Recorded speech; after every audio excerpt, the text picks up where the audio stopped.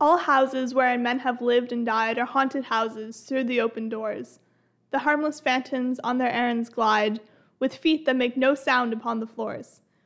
We meet them at the doorway, on the stair, along the passages they come and go. Impalpable impressions on the air, a sense of something moving to and fro. There are more guests at the table than the hosts invited. The illuminated hall is thronged with quiet, inoffensive ghosts, as silent as the pictures on the wall.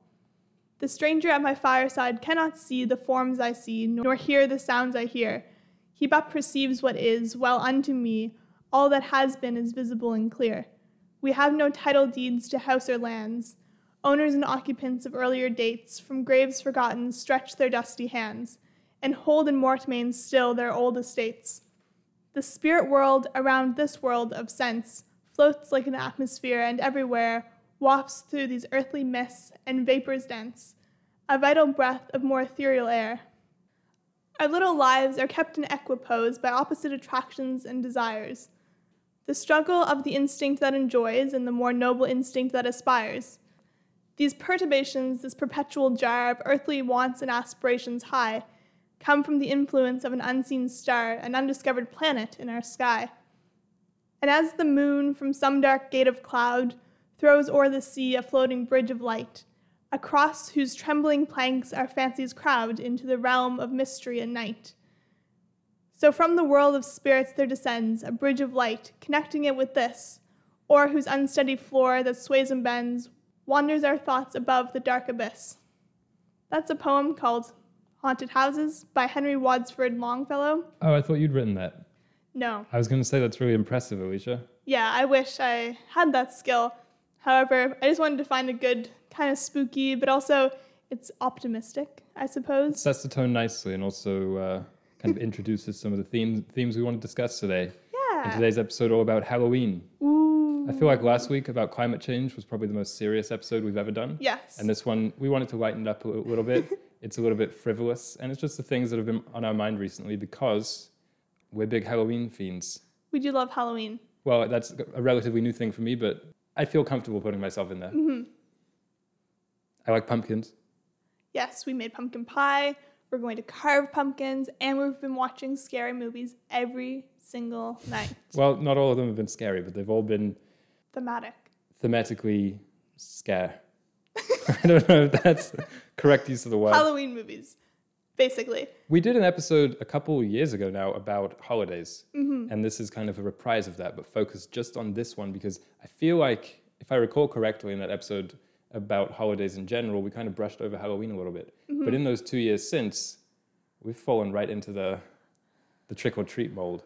Yeah, we are big, like, you call yourself autumnal Aaron sometimes. This season is so lovely. It's very unique. There's no other time of the year. Like, summer, you get, like, those days in fall and spring where it's like summer. But there's no days in winter or summer or fall where it's like fall. Good point. Because the leaves, it's wonderful.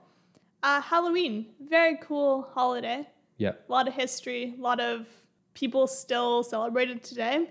There's a lot of holidays which have fallen by the wayside and like are observed, but they're not really celebrated. Good point. But Halloween, pretty much everyone gets into it in some way or another. Let's talk about the inception of Halloween. Yes. So it began about 2,000 years ago as a Celtic tradition.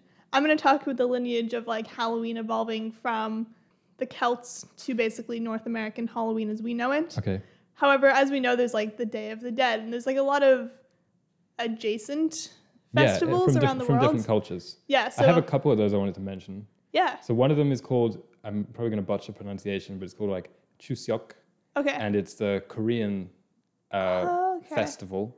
Yeah. And it's North and South Korea. It's typically held on the 15th day of the 8th lunar month, which correlates to September or October. So it's about this time. And it's a 3-day festival in which the living give thanks to the dead for their part in the harvest. And that's a theme across cultures, which is something that jumped out to me immediately, whether it be Korea, Mexico, the Celts, some cultures in Africa. It's like always at this time of year, the equinox or so, the harvest, it's like there's, and with the, as you mentioned, the Day of the Dead, Dia de los Muertos, November 1st to 2nd, that's when the spirits of the dead return. That's kind of what that tradition is. So it's like you're honoring the past and your ancestors. And another part of that festival is cleaning the graves, like beautifying all the graves and everything, which is, I think, a really nice idea. Yeah, across cultures, it's this idea that for this one brief period, the worlds of the dead and the living kind of... Yeah, the boundaries are kind of melted away. Yeah. That's almost exactly what the Celts believed. The festival was called Samhain, and it actually held on October 31st. On their calendar, what we know as November 1st was their new year. So they thought because it was the transition between years, that's when all of the dead would come back to life, and they would often hold these festivals where their version of priests would connect with the dead and make fortunes and predictions for the coming harvest season or the coming year, because when you're like about to dive into winter, you need some hope. So often the priests would give these predictions of, it'll be a bountiful harvest, it will be a good winter, there won't be any deaths, and so on. Another reason why I think a lot of these festivals celebrate the dead is because this is a time of year when a lot of people would unfortunately pass away. As the summer was coming to an end and the cold would set in, people would be more prone to illness. And yes, that was the Celtic festival. It was celebrated. People would have bonfires. This began about 2,000 years ago. I'm going to talk about kind of about a 1,000-year period here. Okay. So it's not all happening at the same time, but a lot of the traditions where people would wear animal masks when they were out at night so that the ghost would think that they were just another ghost. Because they didn't want to be recognized as like who they were. So they would wear masks, and that's where dressing up comes from, which is kind of cool. And they would also leave like offerings and treats on their doorsteps for the dead who are passing by. And then, the bonfire thing of like, they wanted to, it was kind of funny to me because it's like they want to invite the spirits, but they also were like wanting to kind of keep them at a distance with the fire. So that's where a lot of like that tradition evolved into jack-o'-lanterns and like lights on porches and stuff to kind of ward off the spirits, but also light their path, basically. It sounds like it has a little bit of the New Year's Eve vibe. It is very New Year's Eve because I mean they thought it was their New Year's Eve, so it's kind of cool. I was reading a piece the other day. This is a little bit unrelated, but it was talking about how perhaps we should change calendars to one that's more about the earth. Honestly, more structured around the harvest and the seasons and everything. That makes so and much sense. I've never devoted any time to thinking about it, but I like when people question things like that. And I think it's a neat idea. Yeah, because you think about it, it's like winter is November to February, March. It's like that should either be the end or the beginning. It shouldn't be this weird like... The start and the end. Yeah, the start and the end. Because it's kind of dreadful if you're not a winter fan. I'm not really a winter fan. This Celtic festival it existed for a really long time, but then when the Romans conquered that part of the world, they combined a lot of Roman holidays with wherever they were kind of conquering traditions there. So the Romans brought in these two other celebrations, like their version of the Day of the Dead, and also a celebration of the goddess of fruit.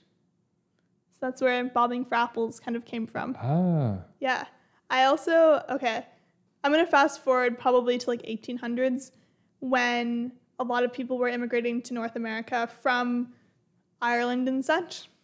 When the first immigrants came, they brought a lot of these festivals with them because they were very oppressed, like from celebrating these kind of more pagan celebrations when they were in Europe. But then when they moved, they had a little bit more freedom because they were kind of on their own, less pressures to conform to Christianity, which was the dominant religion. And they still obviously were very they were made a lot more compatible with Christian beliefs. So a lot of people would celebrate because November 1st is All Saints' Day. So they tried to move the Day of the Dead to the next day to be November 2nd. Okay. But then these people who moved, they were like, no, we're going to call it All Hallows Eve. And then they wanted to keep it on October 31st, and they kept celebrating it. It was mainly kind of the same way of just like wearing masks when you're out, leaving food out. But then it evolved in Europe and in North America at the same time of like on that night, people would go around, like people who were living in poverty and beg for what they called soul cakes. Okay. So people would give out soul cakes to the poor in exchange for them praying for the souls of their loved ones who have died. But then kids kind of caught on. They were like, well, we want some soul cakes. And they would kind of go around, and it just kind of evolved. That's how like trick-or-treating was formed. And then in the 1800s, the potato famine happened, and a bunch of people immigrated to America. And Halloween there was a lot of traditions surrounding matchmaking, which I found interesting. And this kind of evolved in the 1800s. And that's where a lot of the images that we associate with Halloween came from. So young girls would like get together on Halloween, and they would stand in mirrors with candles, and they would hope that the face of their future lover would appear behind them. Yikes. I was like, if your face appeared in a mirror and then I met you someday, there'd be a 0% chance that I would be approaching you because I'd think you were a ghost. But anyway, so there's that. They would also bob for apples, and something about like, there's different traditions, but like if they got, like they would engrave people's initials on them, stuff like that. There was a lot of like burning of different like chestnuts, but they would engrave the initials of all their suitors. Okay. And then some of them is like whichever one burned last or whichever one burned first would be like who they're meant to be with. There's a lot of those like spooky things of like faces and mirrors, like witches and stuff, and that is surrounding matchmaking on Halloween, which has kind of fallen by the wayside. We don't really associate Halloween with love anymore. No, I think that's a good thing because there's not really room for both. No. Let's discuss the modern Halloween traditions, Yeah. the current ones, let's list them. There's trick-or-treating, obviously. Yes. There's costumes, decorating, bobbing for apples, as you mentioned, carving pumpkins. You might be fortunate enough to go to a haunted house or a corn maze. I've never been to a haunted house, but tried my first corn maze last year. Very fun. Yes. It's a fully consumerized holiday. I don't think anyone would disagree with that. Like No. it's fully sold to us by Nestle, and the chocolate. Yeah. The chocolate is. Literally, like there's nothing you can do on Halloween that isn't consumption-based for the most part.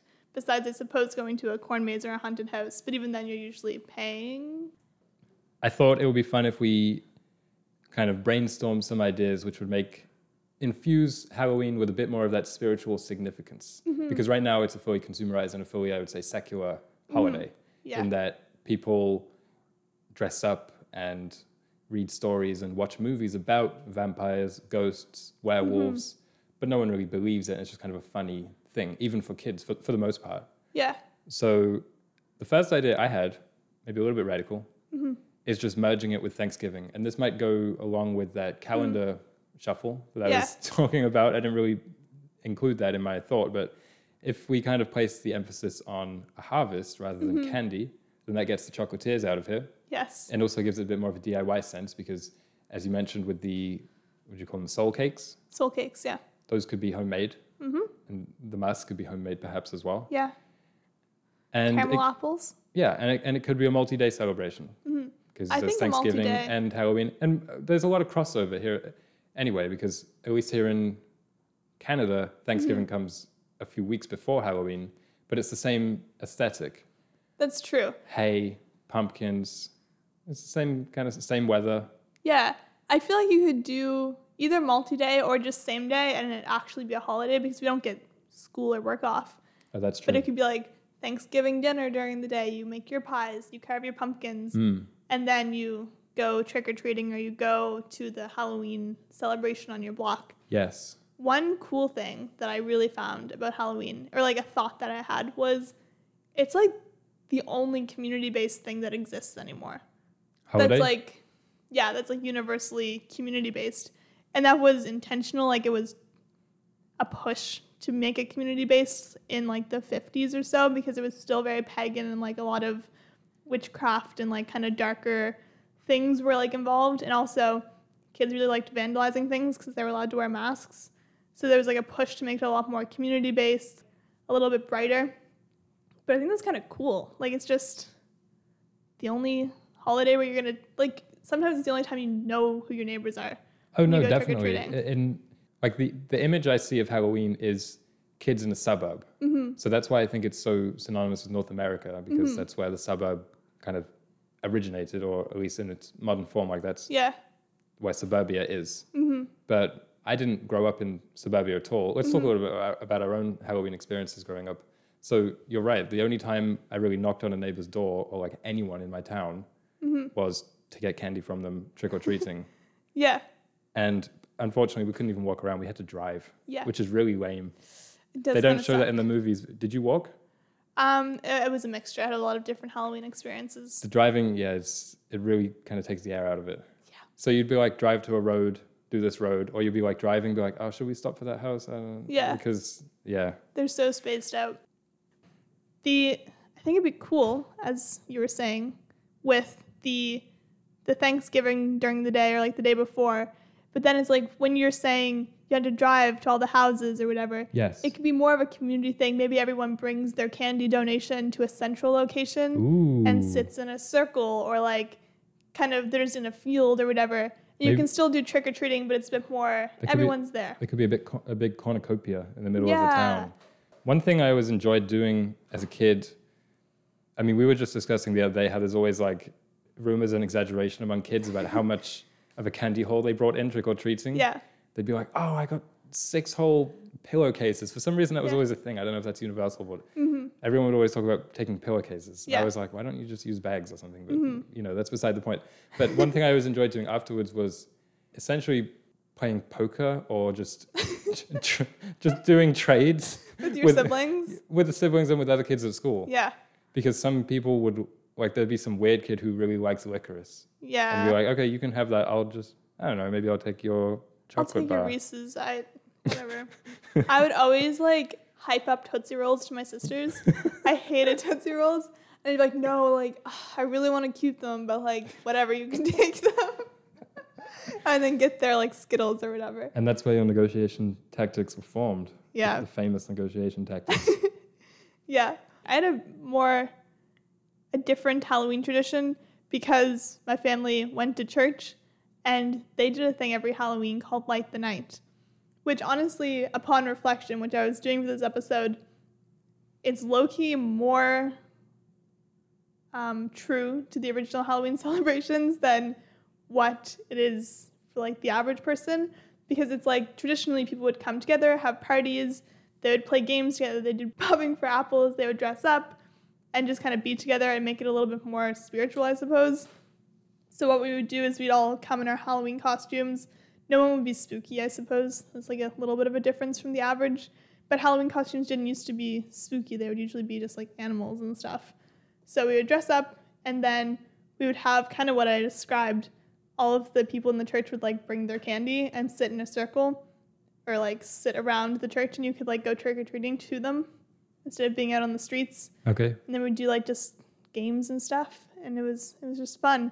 And then sometimes my parents would be gracious enough to bring us trick-or-treating before or after that little party. But I thought it was cool. It was a cute little community event.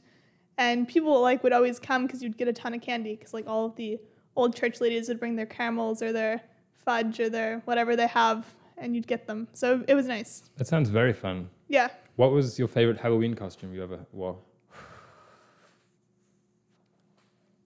I remember one time, I was quite young, probably 5 or 6, and my mom just, you know how Halloween costumes just kind of happened when you were little? Like you didn't have too much say in them? Well, I didn't do Halloween until we moved to Canada. Okay.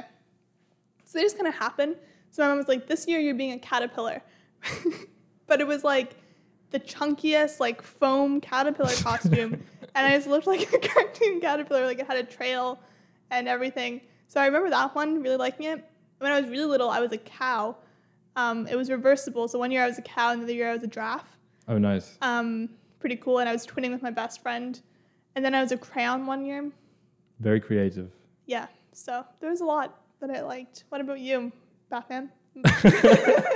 Yeah, if any of my family are listening to this, they're going to be laughing because we just have like an in-joke that I was Batman every year, because I just had this one costume and I think I wore it it was probably only like 4 years in a row, but like that's a lot of time for a kid. So yeah, I mean, I was a ghost one year. I did do the ghost with the sheet. I don't know, I thought that was fun. That is fun. Like the Charlie Brown style. That's cute. That's kind of what I was the last couple years. I didn't really dress up for anything in particular, but if I had to, I'd go for the ghost with like sunglasses. Well, you're small enough that you can pull it off and just Yeah. you look like a kid, and you have that voice as well. I do have that voice Like, of a child. do your trick or treat like kid voice. I don't know. Like, How would you say? Trick or treat. so you you could pull it off, and they'd be none the wiser. But with It's me, true. it would just be creepy if I was walking around dressed Trick all or in white. treat. Let me in. Yeah. Also, did you ever like think that you were going to be murdered when you were going? I guess you probably knew everyone in your town. I did. But for me, we were immigrants, so it'd be like this old woman. She'd be like, "Come in," and I'd be like, "Okay," and I'd kind of look to my mum for permission. She'd be like, "Go in." Well, it was weird that they would sometimes invite you into their homes. Yeah, I don't know That if that's a wasn't rural standard. thing. But then once in a while they would, and you'd be kind of sketched. I remember one time they brought us to their basement, Yeah, that happened to me as well. and they like gave us chocolate milk when they got there, and I was like, I do really like chocolate milk, so it was good. Then I'd always be I'd be like on edge when you get something so good that you're like, they're making this irresistible, but they poisoned it. It's like the witch from Hansel and Gretel. Basically.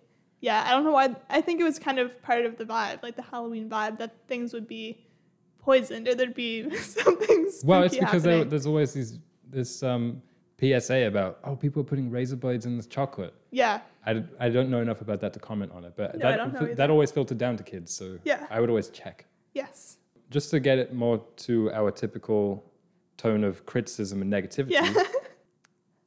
In the USA, families spend about $6 billion a year on candy, Mm-hmm. costumes, and decoration. Do you want to know what the estimate is for this year? No. You don't want to know? No, I don't want to know. Okay, close your ears. So basically, because Halloween was canceled last year, Oh, no. everyone's like overcompensating. So the estimate for this year is $10.14 billion. 10 billion. $10 billion. Like, on candy and disposable costumes and spiderwebs. What? Well, it would be cool if it had more of a DIY aesthetic. Yeah. That's something I feel about holidays in general. Make your own Christmas, make your own Halloween stuff. I know a lot of parents can't do this, but I always enjoyed doing that kind of stuff in school. Sometimes in school we would do DIY Christmas and Halloween Ornaments, crafts. And that was very Yeah. fun. I thought that was fun too. I always love seeing old pictures of Halloween costumes from like the 70s and stuff. They just crack me up because they're so like But they're compared to what we're used to. creative as They're well, right? creative and they're homemade and they're like paper mache masks and stuff, and they're so creepy but like so cute at the same time. And it's like obviously not everyone has the resources or the time, but it'd be fun if that just became a bit more standard and like, oh, you don't have the time or like the resources, we'll help you out. Like there's the lady who makes the costumes in the town or whatever. Yeah. Pumpkin carving also. Let's talk about that a little bit, because I think it's a very cool tradition. Yeah. For my idea to make Halloween a little bit more spiritual, I don't know if we could somehow put a bit more emphasis on this. I looked at the origin of the pumpkin carving, and it's from this old Irish folk tale about Jack O'Lantern, and he made a deal with the devil, and he's wandering around with just a lamp, and it's like that. But I don't think we need to exactly teach our kids every folk tale from which these traditions came. But what you just said about the kind of like they're lighting the night, I think it's a nice idea. Yeah, I agree. It's like Halloween, it's a dark night, it's like cold, so it's like bringing in lights. Like Yeah. the jack-o'-lanterns don't need to be spooky. They can just be cute and like bright. I kind of like them when they're spooky. I like a little bit of edge. I think a that's little edge. why we like Halloween in general, actually. That's true. Because nothing else is spooky. This is a good transition to talking just about fear in general a little bit, because there was a day a few years ago.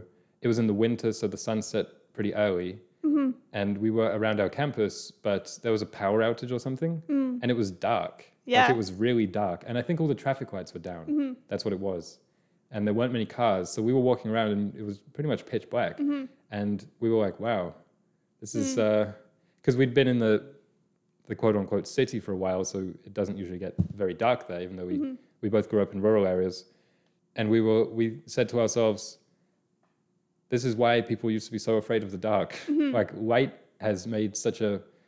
lights has made such a huge impact on society, and we don't even realize it really. Yeah, you don't even realize how Like things used to be a bright lot it is. scarier. Yeah. I'm going to talk about myself because I'm probably more of a scared person than most people. I think I'm not afraid to admit that, even though I'm afraid of most other things. I have a lot of nightmares.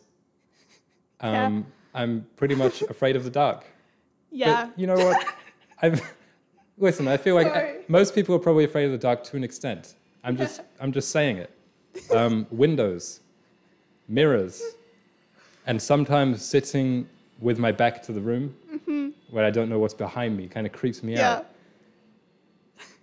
I feel compelled to tell this story about the other night when you were like, "What's the light in the closet?" What was it? What's the light in the closet? And I was like, Aaron, the light's always in the closet. And you were like, because you were like half asleep, and you're like, what is it? Well, let's get into that. So for October, I programmed us a month of horror movies, but pretty much one a night, sometimes a double feature. Yeah.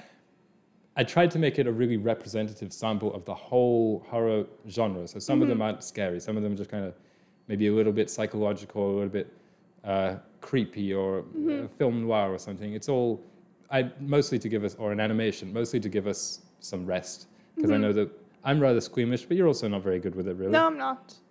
So watching these before we go to bed, sometimes can mess with you a little bit. Yes. So I want to talk about scary movies. Okay. Because I can kind of chart my growth as a human through 3 scary movies, I realized. Okay. The first of which is an animation. I used to be a huge, well, who am I kidding? I still am a huge Scooby-Doo fan. Yes. So it's a movie called Scooby-Doo on Zombie Island. If you know, you know. Because if you watch this one as a kid, you'll know it's not the regular Scooby. Even you've seen it now, and as an adult, and it's different, right? Yes. It's creepier.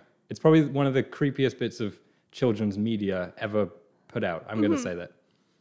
So I used to watch this. It used to be my favorite and my least favorite at the same time. And it's this kind of dichotomy that I wanted to talk about with regards to horror movie. We hate them, but we love them. Yeah. You know, like we feel the utmost aversion. Oh, I do not want to watch that. But also this pull. It's like, I kind of want to watch that, but why is it?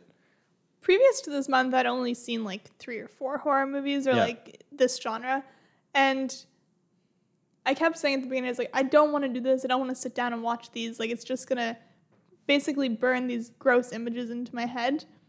But after watching so many being like 20 at this point, it's like not all of them are gruesome, gross slashers. Some of them are just like, they basically like expose things. Yes. Which we don't know we're afraid of, but we are afraid of.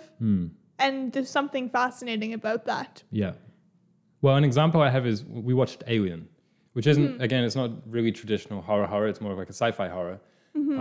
But the design of the creature in it is something like, oh, when you see it, oh, I didn't know that was something that's in the back of my mind. Like, it's like a primal fear kind of, just the strange shapes and the strange design. Is that kind of what you're talking about? Yeah, and I would say throughout all of history, the thing which has enticed people to watch theater, to gather around campfires, is fear.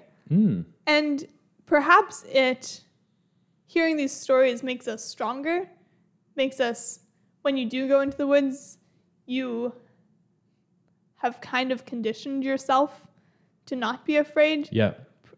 Perhaps those campfire stories, which is modern day movies, it was cautionary. It was, don't be reckless, don't be boorish, basically, and end up like one of these creatures in the woods. But it was also, when you do go into the woods, you feel like you can face the creatures if they appear. You're right. And with modern movies, a lot of the things that really get me in them is when it's something, I'm not afraid of witches the way you are, but I am afraid of when there's basically a killer on the loose or something a bit more societal. Those really freak me out. But perhaps now that I have watched these, I feel a little braver. I don't know. It's a good idea. One of the few scientific notes I found, because there's a weirdly small amount of research done on the psychology of horror movies. Really? I thought there'd be a little bit more, but there isn't.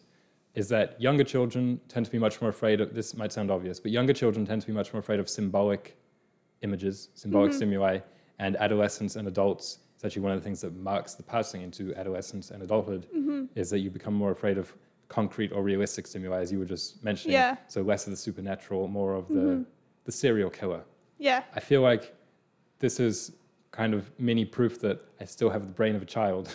Because Perhaps, it yes. still is the witches, the vampires, the ghosts, the zombies that creep me out much more than the serial killer movie. I feel like the way your brain operates is on a bit more of a symbolic level, but not in a childish way, but it's how you process like the archetypes that witches and vampires represent. That's true. I don't think it's an either or. I think Yeah.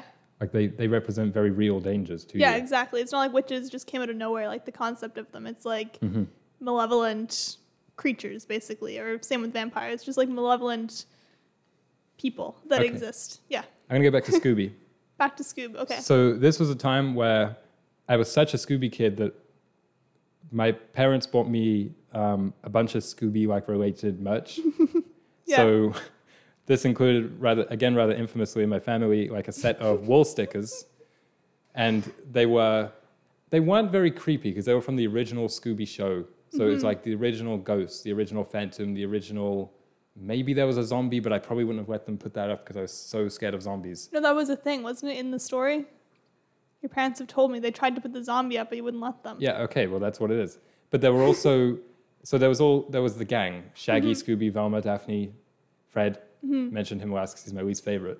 And there were pictures of them together individually, the mystery machine, and then the castle. Yeah. And I remember, I'm a little bit muddy on the details, but I think what it basically happened is they were putting them all up, and I would say no, no, no to like the ones that I really didn't want in my room. No, I can't have those images on the wall. So they would be like, okay, fine. And one that was vaguely malevolent looking that stayed up was just this spooky looking castle. Yeah. And it was facing my pillow. So when I would just lay there with my eyes open, just see it. And I remember this one night, the first night, it was the stickers were up. I couldn't look away from it. I was terrified, but it's like I couldn't look away because if you look away, you don't know what it's going to do. Yeah. That's what I kind of feel about horror movies, like the allure with it. You don't want to watch it, of course, because you said, this is going to scar me. This is showing me something I shouldn't be seeing. This is very impure. But if you look away, you never know. So when you know it's like you're facing it, you know what it can do. You feel like you're in control. Yeah, nevertheless, though, the next morning, of course, after not sleeping, I just told my parents, that's got to go. Yeah. So that had to go. I also remember I had a book on my bookshelf, which was like a fantasy book. But on the back of it, you know how on the back cover they show other books by the author? There was a creepier one, Yeah. a little image, and I think it was like a creepy face. So I would always run past my bookshelf in case Thank goodness. the spine of the book, which had nothing scary on it, in case I saw it and it reminded me of that. So I guess I am very sensitive to like to bad images. So that was Scooby. That was me as a kid. And another childhood scarring incident for me was watching Arachnophobia. Therapy session over here. Yes. Well, yeah, that's why I Arachnophobia. wanted to do this. Okay. Arachnophobia, as the name implies, is all about spiders. It's like a guy goes into a jungle and he walks into a spider web, and the spiders somehow make it, I think, through like fruit packages into some small town in America, and then they just start taking over. Yeah. And that was probably the most screamy I've ever been in my life. I think I watched it when I was 8, and there's a scene where a spider kind of jumps out at the screen. It's like a jump scare, I guess. But at the same time as a spider fell on me in real life, or Daddy Longlegs, or maybe just an ant. I don't know. The myth of your family is that it was a little spidery thing. Yeah. Yeah, well, that set me off. And Yes. obviously I've never finished that movie to this day. And it also crystallized my fear in spiders, which a lot of kids already have, but at that point it was like, it's a big no-no. And then going into my adult life, pretty much never watching a horror movie since that. I think I was probably 16 or 17, and I was getting into the movies of Stanley Kubrick, and I said, I'm going to watch The Shining. So I watched The Shining. I did it in half an hour increments every night, because I felt like when you do it that way, it's somehow less scary. Yeah. Because you can say, I'm just going to watch 5 minutes, and then I'll turn it off. And it kind of trivializes the things on the screen. You don't have power over me. I don't have to sit here for 2 hours. Yeah. That's a big difference between watching movies at home and going to the theater to watch them. That's one thing I've always stood by is I will not see a horror movie in a theater. Really? I mean, I get Because you can't get out. a strange anxiety going to the theater anyway. Like, we went to see Saving Private Ryan in the theater. Yeah. And I had to leave. Like, it gave me so much anxiety. Well, it's because you're more into it. Yeah. So that's one thing. Like, I will not, but I'll watch them at home. Anyway, back to your... And the difference with The Shining is that I consciously said, I'm going to watch this not by myself, so I watched it with my mum. And that made a big difference. And then we watched The Shining together. Yes. And now we're watching all these other horror movies together. It makes a big difference when you're with someone else. Yeah. So I think it can be kind of a bonding experience. 100%, yeah. You're leaning on the other person. And even when I didn't watch something with my parents, I watched a movie this summer that I wanted to shout out called The Color Out of Space, which is a recent adaptation of an H.P. Lovecraft story. And whenever it would get a bit creepy, I would kind of lean on literally my sleeping dog, Sandy, because she's just, you can't be scared when she's around, not because she's so protective, but just because she's so comical. Yeah. So she was just snoring really loudly, or like her tongue would be going all over the place. So I'd just be looking at her kind of halfway, and that helped a bit as well. Yeah. So those are kind of like my 3 spookiest movies. What do you have? Yeah. I've never watched a horror movie alone, I don't think. I watched, the spookiest one was Zodiac, I think, and that's not even really horror. It's just a bit more psychological. How do I feel about horror movies? There have been a few that I haven't watched. Maybe that's probably the best, or like that I've shut off. Okay. So maybe that's the best way to track my experience. Yeah, it definitely is. So 7 we watched together. Right. Couldn't do it. It was just too gory,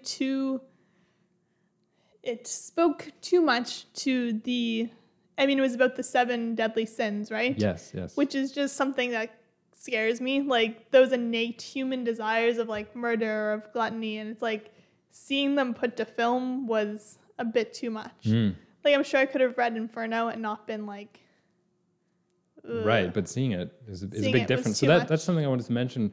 We've never seen images before 100 years ago. Yeah. We saw, paintings, but there's a huge difference. Anyone knows seeing a painting compared to seeing a moving image that tells a story. And that's something like you kind of made the equivalency earlier, campfire stories, which are like today's movies. I mean, it does hold the same place. Yeah. But when you think about it, it's wildly different in terms of what it can do to you. Yeah, and what it can do for you, I would say. I haven't watched too many of these movies, and I can't remember the names of them, but whenever I've watched movies about playwrights, like the Shakespeare movies or whatever, they always have that scene or like that series where the playwright is performing or having one of his plays performed, and there's like something like jarring to the audience, and they're like, this is blasphemy, you can't show this, and it's like usually murder or something. It's just like red scarves flying or what have you. But like that was equally terrifying to people. But now, like, from a young age, we're kind of exposed to these micro doses of horror, violence on the news or whatever. I mean, it's kind of infamous of everyone watching, like, the 9/11 footage when kids our age were, how old were we? 1 or 2. 1 or 2. Like just young kids basically seeing these things in the news because everything's recorded now. It's a good point. It definitely desensitizes us. Yeah. I think retaining sensitivity is incredibly important. We need society to be a bit more sensitive and empathetic than we are right now. So that's why you can be reluctant to watch horror movies. Yeah, that's why I still censor myself from watching certain movies. Yeah, you say, I know this will, in a way, strengthen me, but I don't want it in my mind. Are there any lasting horror images that you can draw up that you've seen from movies? Well, I guess going back to 7, there were a lot of scenes in that which just are burnt into my brain. What else? Another movie that I wouldn't watch was Winchester. Oh, yeah. Which is like the cheapest horror movie ever, probably. No, it's not ever, but yeah. Like it's pretty cheap. But it was because it was so cheap that I was like, there's no value in watching this. But there was an image, you didn't understand why it freaked me out, of this closet with like nails sticking out of it. Okay. That is probably one of my biggest fears because I read a lot of books about the Holocaust as a kid. And naturally, well, it was my interest, I suppose, learning about it. And I think it was called Ellie, which was my favorite book for a long time. It was just a young guy, like when he was in the concentration camp, and he was writing about it when he was older. But he said they went into like one of those gas chambers, and there were like hooks on the wall. I can't even talk about it, but they would like throw people up against them, and then they would die. And that like yeah, that like torture device of like nails basically in a closet just scares me because of that image that like that's just so brutal. Like it's so Yeah, cruel. it is. Anyway. It's the extent of like the human evil. Yeah. But do you think that, I don't want to misspeak here, but do you think that sometimes learning about things like the Holocaust, especially from a young age, is a similar feeling to watching a horror movie? Perhaps. Yes. Because I mean, the way that the Holocaust is taught in schools, I was, as I said, interested on my own, so I read a lot of books on my own. So I had a bit more of a well-rounded understanding of it. But in school, it's taught basically just kind of from like a thrill standpoint of like, these are the stats, this is how many people died, this is how vicious people were. And it's, you need to have kids exposed to that, I think, from a young age of like, humans have this in them, and we need to not let people be performing atrocities. That's right. But a lot of the people who are opposed to horror movies, often religious, have, I think, usually the best interests of other people's in mind, but they kind of misconstrue horror movies as a celebration of these ugly images, these supernatural, pagan, and evil forces. But I think you can show things without them being a celebration. I think that horror movies essentially serve as kind of a warning. Yes, and I think it can be done well and it can be done poorly. And I think that's like the biggest, I have not many examples because, as I said, every poor horror movie I've watched, I've shut off pretty much. I remember when I was really young at a sleepover there watching the Paranormal Activities, and I just left. I was like, no. And same with Insidious, like watch one of those. I was like, no. Because like, you know, when kids are young, they think they're cool by watching those. Because they were just cheap and they were kind of just glorifying, like, they were making it cool and like trendy to kids, which is like weird, and I don't like that. But a lot of the good horror movies are targeted at adults and basically have a message of like I'm trying to think, like Suspiria is like an allegory to the political system happening at the time, correct? Yes. And same with, what are some of the other ones they're usually like political critiques, but done through this kind of enticing, a bit more like visual representation. Symbolic. Yeah. A couple things I noted that I always like when horror movies have. In fact, I think a lot of, like, maybe go so far to say is the success of a horror movie, to me, relies on having these two things. One of them is catharsis. So when I say it has to be a warning, I mean like the evil has to be overcome at the end for me to like it. Otherwise, that was a bit pointless and I feel a bit unsatisfied.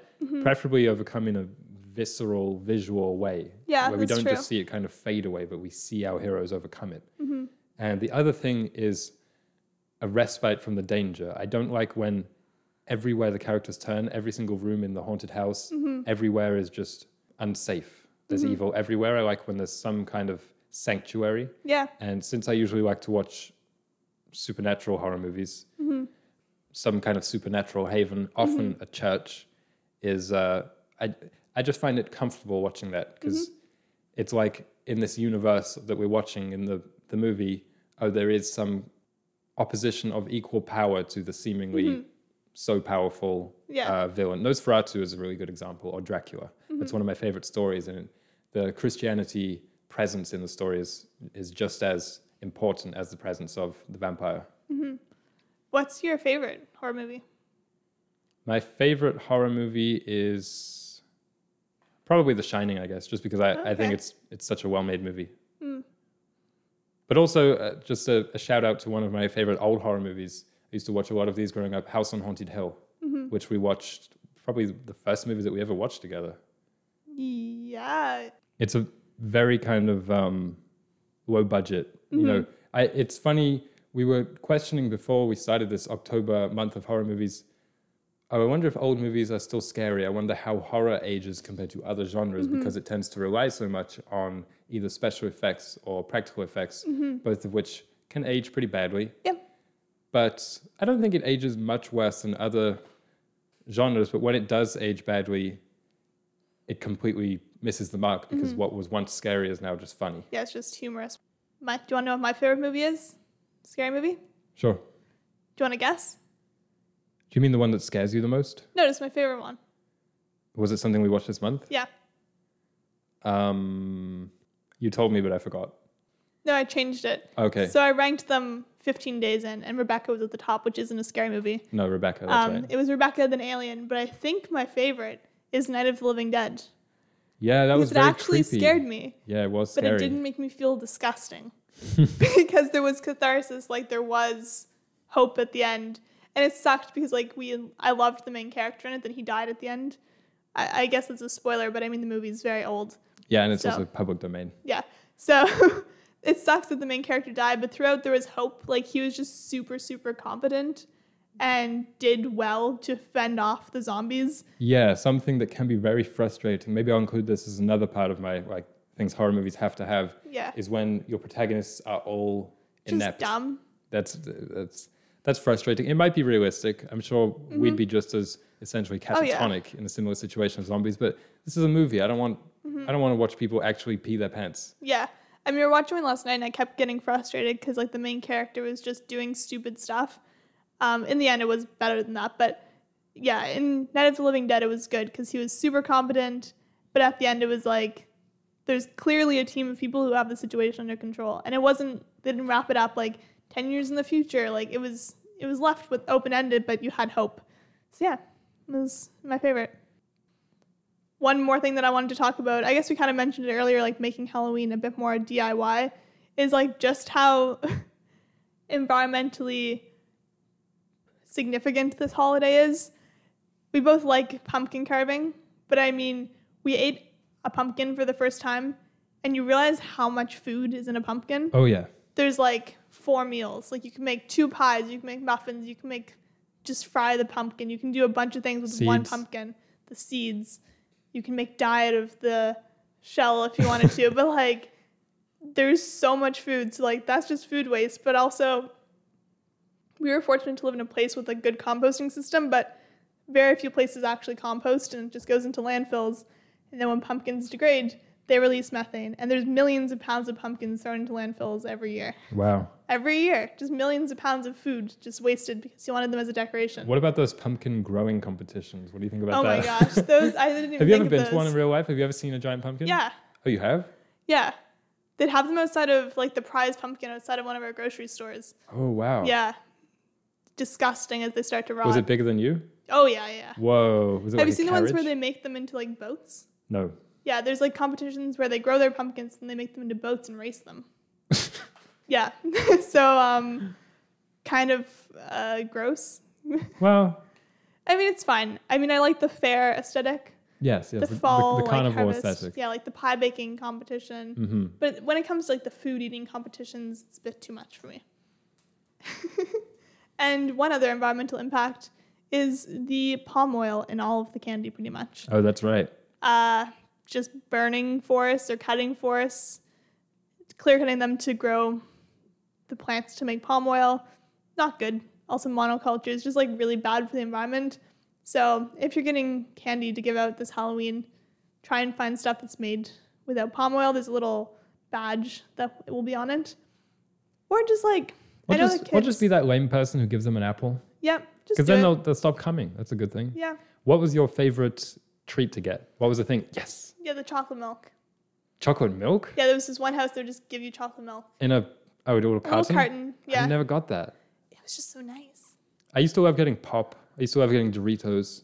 And of Oh. course, I'm a Dorito kid. It's That's a weird disgusting. thing. And of course, full-size chocolate bars. Mm-hmm. You can't go wrong with that. Yeah, that's another thing about the candy. There's these tiny little packages with 4 M&Ms.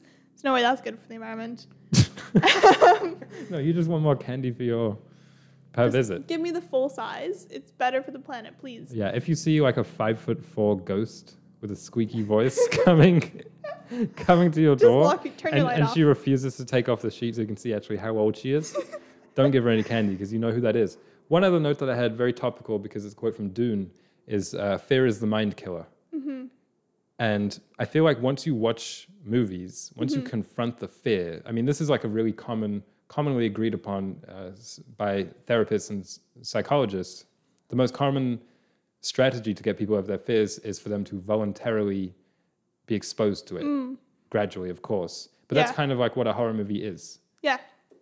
And I know you're saying you don't want to be too strong with this, But I feel like once the fear is out the way, we're free to confront things from a really rational point of view, which is ultimately how, for the most part, how we want to be thinking about these things. Yeah. And as you were saying, it does teach you to kind of stay on the path. Don't go off the path in the forest because there are bad things lurking. I remember what my parents would always say to me, this is probably like a common parenting tactic, when I'd be spooked after watching a TV show or a Scooby-Doo thing, is they just emphasize, it's not real. You know, imagine them with the cameras and the animators and the storyboard, and that would always help. Yeah. I know we've just watched a month of horror movies and are recording an episode about it, but I still don't know how I feel about it, just because, for me, personally, I didn't have these fears in the first place, but then when you watch them, they kind of give you the fears. So it might be a bit counterproductive in like the psychological like treatment of fears. It's like if you just have a fear of spiders, maybe watching Arachnophobia would help or whatever, make you feel a little braver. But for me, it's like I didn't have a fear of serial killers until I watched a movie with a serial killer. Then it's like, dang it. Now I have to think about these guys sneaking in at night. Yeah, that's all my thoughts on Halloween. Yeah, wishing everyone who listens a happy and spooky season. Thanks for listening. Bye.